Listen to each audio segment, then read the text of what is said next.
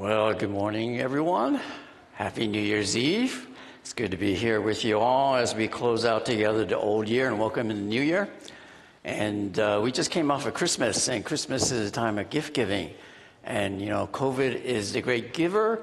And unfortunately, it hit my household, and for some reason, I have been spared, so I'm here with you. A pastor's nightmare is to get a call from a colleague the night before and say, I'm sick. And so Pastor Ben and Pastor Eric are happy that I am standing here being able to give the message. Now, recently I got an invitation in my email that 2024 will be my 50th high school class reunion. So can you believe that? It just seemed like yesterday that I was in high school. Not. I'm definitely getting older, and as my kids remind me every day, I'm ancient. Thinking back to those days, entering high school, many of you agree with me that it was both exciting and also honestly anxious times. Exciting because moving on to high school meant a brand new start, at least from the outside. No more nerdy eyeglasses, but contact lenses. Braces were coming off. Hair was just not cut, but it's styled now. Dressed in the latest, coolest fashions, and that meant in my neighborhood back in the day, it was Chuck Taylor All-Star high tops, 501 jeans, and I don't know if you recall these kind of clothing, but derby jackets, which is something that was very popular in the San Francisco area. On the other hand, those were very anxious times because the insecurities that you had internally have not gone away. And now you're a small fish in a bigger pond. Brand new starts, brand new beginnings. For the last month, we've been in a series about the gifts of Christmas, and more specifically, the three gifts of the Magi. And last week on Christmas Eve, we all learned about the wonderful gift of Jesus. But gift giving is not just reserved for Christmas time, but anytime. The God we follow is a generous God who blesses us all year round with the gift of new beginnings. No matter where you have been, where you're at now, you have the chance to start over, to have a second chance, to begin afresh with God's help. Maybe 2023 was a tough year for some of you, full of disappointments, falling short of other people's expectations, ongoing heartache and loss, trials and hardships. To say the least, for many of us here, being 1 year older is showing its effects on our bodies. The good news is the new year will be a chance to have a new beginning for us individually and together as a church, if we remain in Jesus and He remains in us. God's new beginnings, however, are not the kind the world will give. Doesn't mean you will be richer, get that ideal job, become healthier or smarter. Instead, you can become radically changed more into the likeness of Jesus. Gain a perspective that overcomes anything this world can throw at you. So before I bring this morning's word, let me pray for us to prepare for this time. Heavenly Father, we praise you for being our good Father who loves his children dearly and extravagantly gives us precious gifts. You are slow to anger, patient, and ready to forgive. You are the God of new beginnings. Help us to hear, see, know what you want us to experience today. Transform us through your word that never returns void. Show us the way to wholeness and peace through your Son, Jesus. Mold us, shape us to be more like him in word and deed, each and every day. May the words of my mouth and meditations of my heart be pleasing to you. And I pray this in the most precious name of Jesus. Amen. Thinking back, I've had many new beginnings in my life. And one new beginning was when I started my practice, and years later becoming bivocational when I was called into church ministry. A new beginning was when I got married. Another becoming first-time homeowners. And definitely a new beginning was when I became a parent, a father for the first time. And new beginnings do not mean your life will get easier. Actually, life can get more complicated, and sacrifice will be required. For sure, that's my experience with my life changes I just listed. Now, I'm not sure if God had a hand in any of these new beginnings. That's something I'll have to ask him when I see him in heaven. But one new beginning I definitely know God had a big part in was when he answered my desperate prayer to save me in the summer of 1982. And subsequently, I devoted my life to Christ. And God showed up in real time on that day to let me know that he is the God of new beginnings. One moment, I felt like life was not worth living. The next, I experienced tremendous joy. My encounter with God changed me to have a peace that continues to sustain me today, even in the midst of suffering as a follower of Jesus Christ.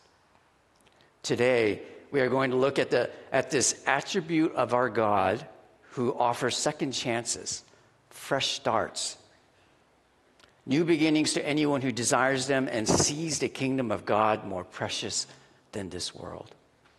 So if you have your Bibles, and I'm sure it's going to be shown behind me, let's turn our Bibles to 2 Corinthians 5, and starting with verse 1.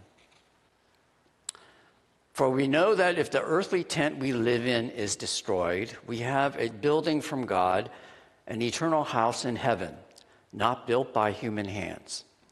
Meanwhile, we groan, longing to be clothed instead with our heavenly dwelling, because when we are clothed, we will not be found naked.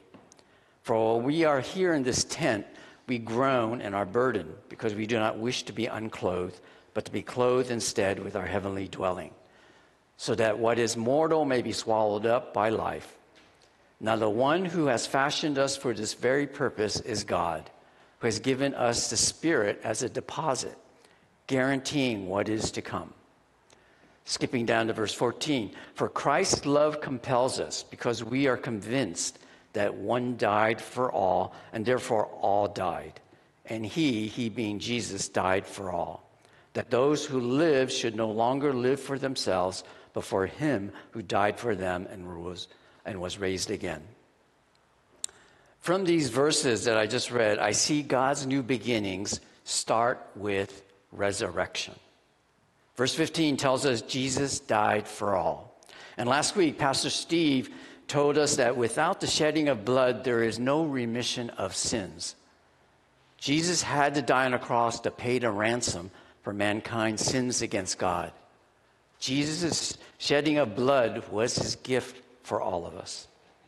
Not just to the Jews, but to the Gentiles too. So that means everyone, which thankfully includes you and me. But just as important, verse 15 continues to tell us that Jesus was raised again. And we know this as his resurrection, which in a few months we will celebrate on Easter. So why is this so critical? Why is it so important to know, to appreciate that Jesus was raised again? Well, Jesus' resurrection is the foundation that our Christian faith stands on. There must not be any deviation or disbelief from this truth. Jesus' resurrection is not a fairy tale, a myth, a rumor, an abstract concept, but a real-life eyewitnessed event. Resurrection is the key to eternal life for all believers and is a distinctive of the Christian faith. Now, I'm going to kind of go a little down here. I'll be a little morbid. I know this is something we don't usually think about when we're young, but at my age, when I realize the days ahead of me are short and the days behind me were long, death is the great equalizer. No matter how rich or popular you are, how smart or successful you become, you could be living in the best neighborhoods, be the most physically fit. One thing I can say for sure, you will die. In the sport of baseball, a batting average over 300 is pretty good. Well, Father Time is batting 1,000. Earlier, I noted that as we age, our bodies will have aches and pains that we did not have when we were younger. So those of you who are under 30 in this room, your day is going to come. Matter of fact, the Apostle Paul in verse 4 wrote how as humans we are groaning in our earthly tents, longing to be in our heavenly dwellings built by God. But here's good news. As followers of Jesus Christ, we have a great hope that our physical death is not our finality. We know that at the end we will be raised from the dead and have a new beginning in heaven. And it's not me making this up. This is Jesus promising we will not die if we believe in him. In John 11, Jesus performed a miracle by raising his friend Lazarus back to life after being dead for 4 days. And if you recall, Lazarus had two sisters, the famous Mary and Martha tandem. When Jesus came into town, when he heard that his friend Lazarus had died, the grieving sister, Martha, came to meet him. And Jesus comforted her with these words, I am the resurrection and the life.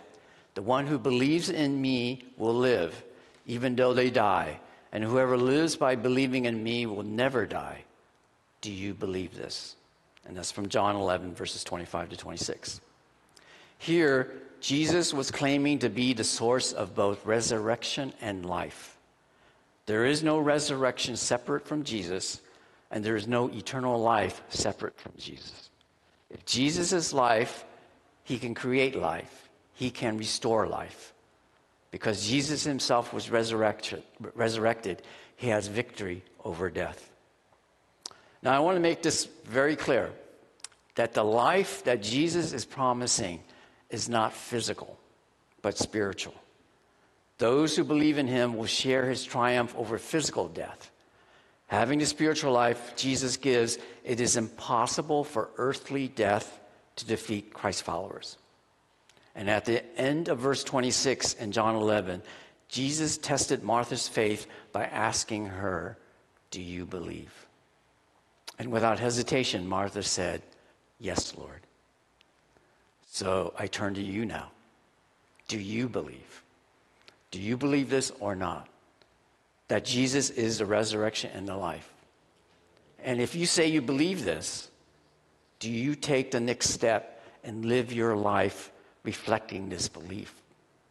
Some here, I guess, may be actually ignoring or even running away from Jesus' invitation to follow him. Your life is good. And you're thinking, why do I need Jesus? Why do I have to give up the things of this world that I want, but instead serve God and please him? Why do that?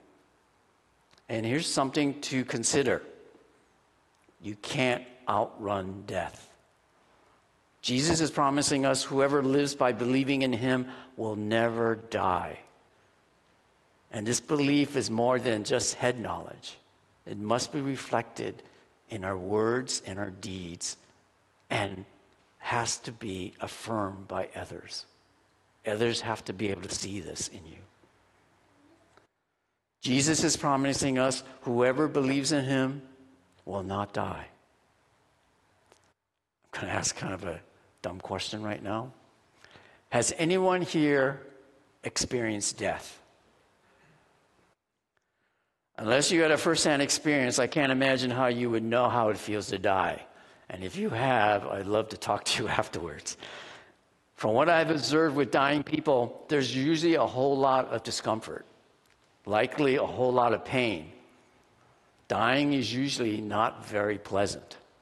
And if Jesus is offering a better ending to the human fate of death, why would anyone rationally refuse to take him up on this offer?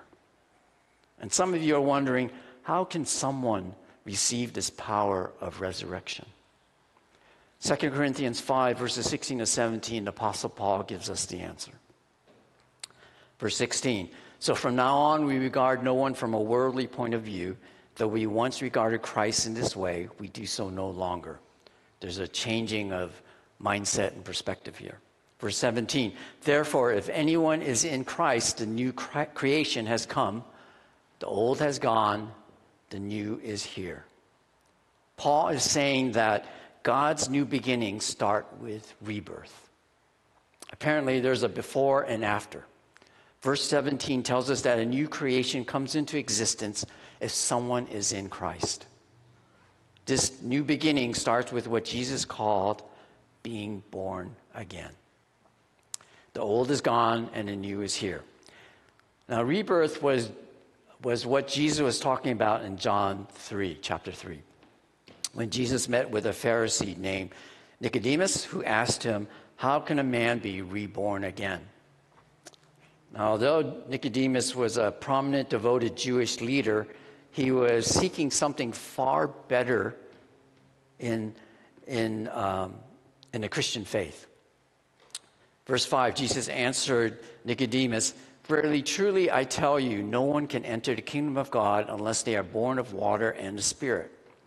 Flesh gives birth to flesh, but the Spirit gives birth to spirit. You should not be surprised at my saying, you must be born again." Now, Nicodemus, in his seeking mode, asked what I would consider a very simple question. In return, Jesus responded to him with kind of a confusing answer. So what's born of water and the Spirit all about? What does that mean? Well, here's two possibilities. First interpretation is that a person can have two births. First, humanly born, then they are spiritually born. First birth is by a human mother, and water being the amniotic fluid that a baby is floating in before birth. And the second birth is spiritual, where the Spirit, and we look at the word in the verse, capital S indicates Holy Spirit, gives birth to little s, Spirit, which is the reborn person. So the first birth is of the human origin, and the second birth, the rebirth, is spiritual. And that's the first interpretation. A second meaning is this: rebirth involves a spiritual washing by the Holy Spirit. The water and the Spirit are one and the same. The Holy Spirit is referred to in the Bible as living water. We see that in John 7. And water represents cleansing or purifying. So the Holy Spirit, as living water, purifies or washes a person from their sins so that they can then be born again. And I want to point out here that being born of water does not mean water baptism is required for salvation. That salvation is only being in Christ and being reborn through the Spirit.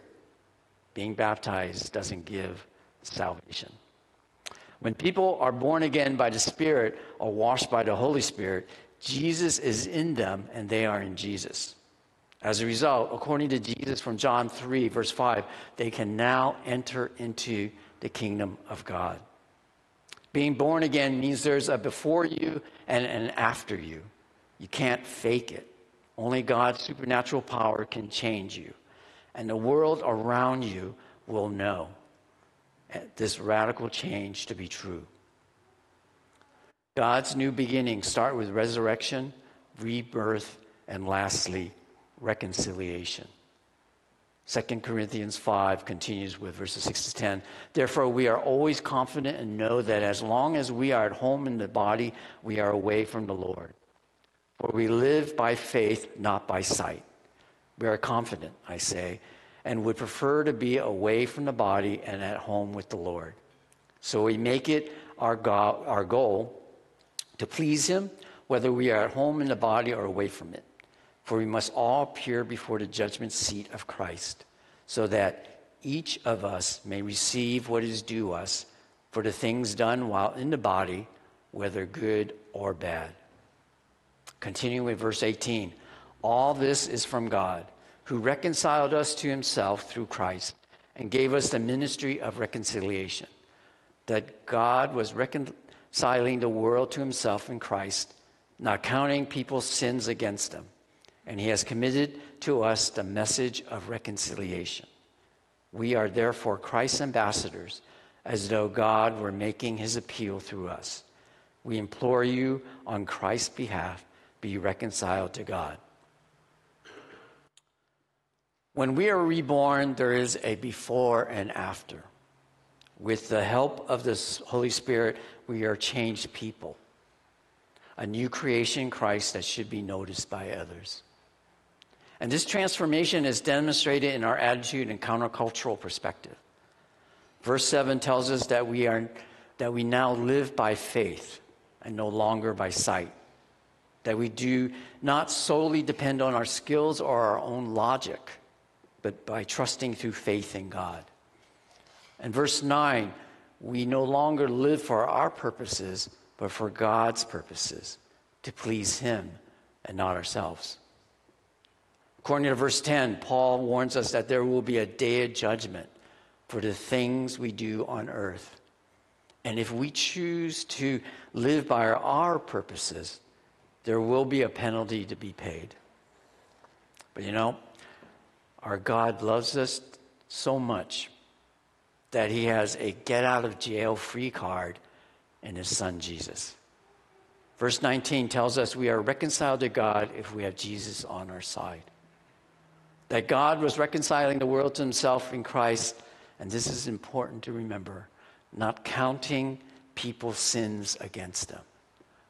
That is a very important, very precious gift that God gives us, that He does not count people's sins against them if you have Christ in you.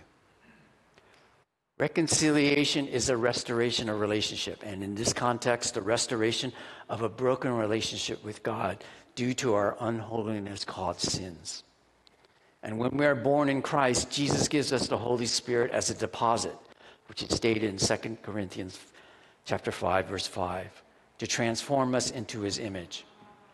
So when God looks at us, He doesn't see our unholiness, but instead He sees the holiness of His Son, Jesus. And according to verse 20, as new creations in Christ, we have a new purpose in life as reconciled people. For the world to see us as His representatives, or in Paul's words, ambassadors for Christ. The college that I attended here locally has a rally cry that goes like this. You know it, you tell the story, tell the whole world this is beer territory. I cleaned it up a little bit. Well, as Christ's ambassadors, that's our God-given purpose here too. You know it, you tell the story, you tell the whole world this is God's territory. And here's a challenge question for all of us to consider. If you follow Jesus, how are you being faithful to this purpose of being Christ's ambassadors? Do people hear about Jesus in your word and deed? Or do they know more about where you work, the car you drive, or the places you vacation? When people outside of the faith look at you, do they see Jesus? At a recent gathering of my friends, we had one unchurched couple. And one of my friends asked the group this question after dinner in our dessert time. How do you hear from God? And some of us, since we are believers, answered, we hear God through the Bible, from the counsel of other Christians, and through His creation, like in nature. Well, my friend then turned to our non-believing friend and point blank asked him, have you seen anything God has done in your life? And how my friend answered broke my heart. My unchurched friend said he did not see anything in his life that God had done for him. In the world's eyes, my friend is successful, materially set, a good person in people's opinion. But he denied seeing God's grace in his life. In his eyes, he had to work hard for everything good in his life. And nobody else helped him, especially God. But, and this is a big but, whether you are a believer or not, we all live under what is called the general grace of God. Our God is slow to anger, patient, and compassionate. Every person enjoys this general grace here on earth. Even evil people in this world are allowed to enjoy their spoils for now. For my non-believing friend, he doesn't realize the blessing of delayed judgment has granted everyone. But as Apostle Paul reminds us in 2 Corinthians 5, verse 10, Judgment Day is coming for all of us. And the only thing that will spare us from God's penalty for our unholiness is a relationship with his Son, Jesus. To believe in Jesus as the Son of God, to ask for forgiveness of your sins, reconciles you back to God.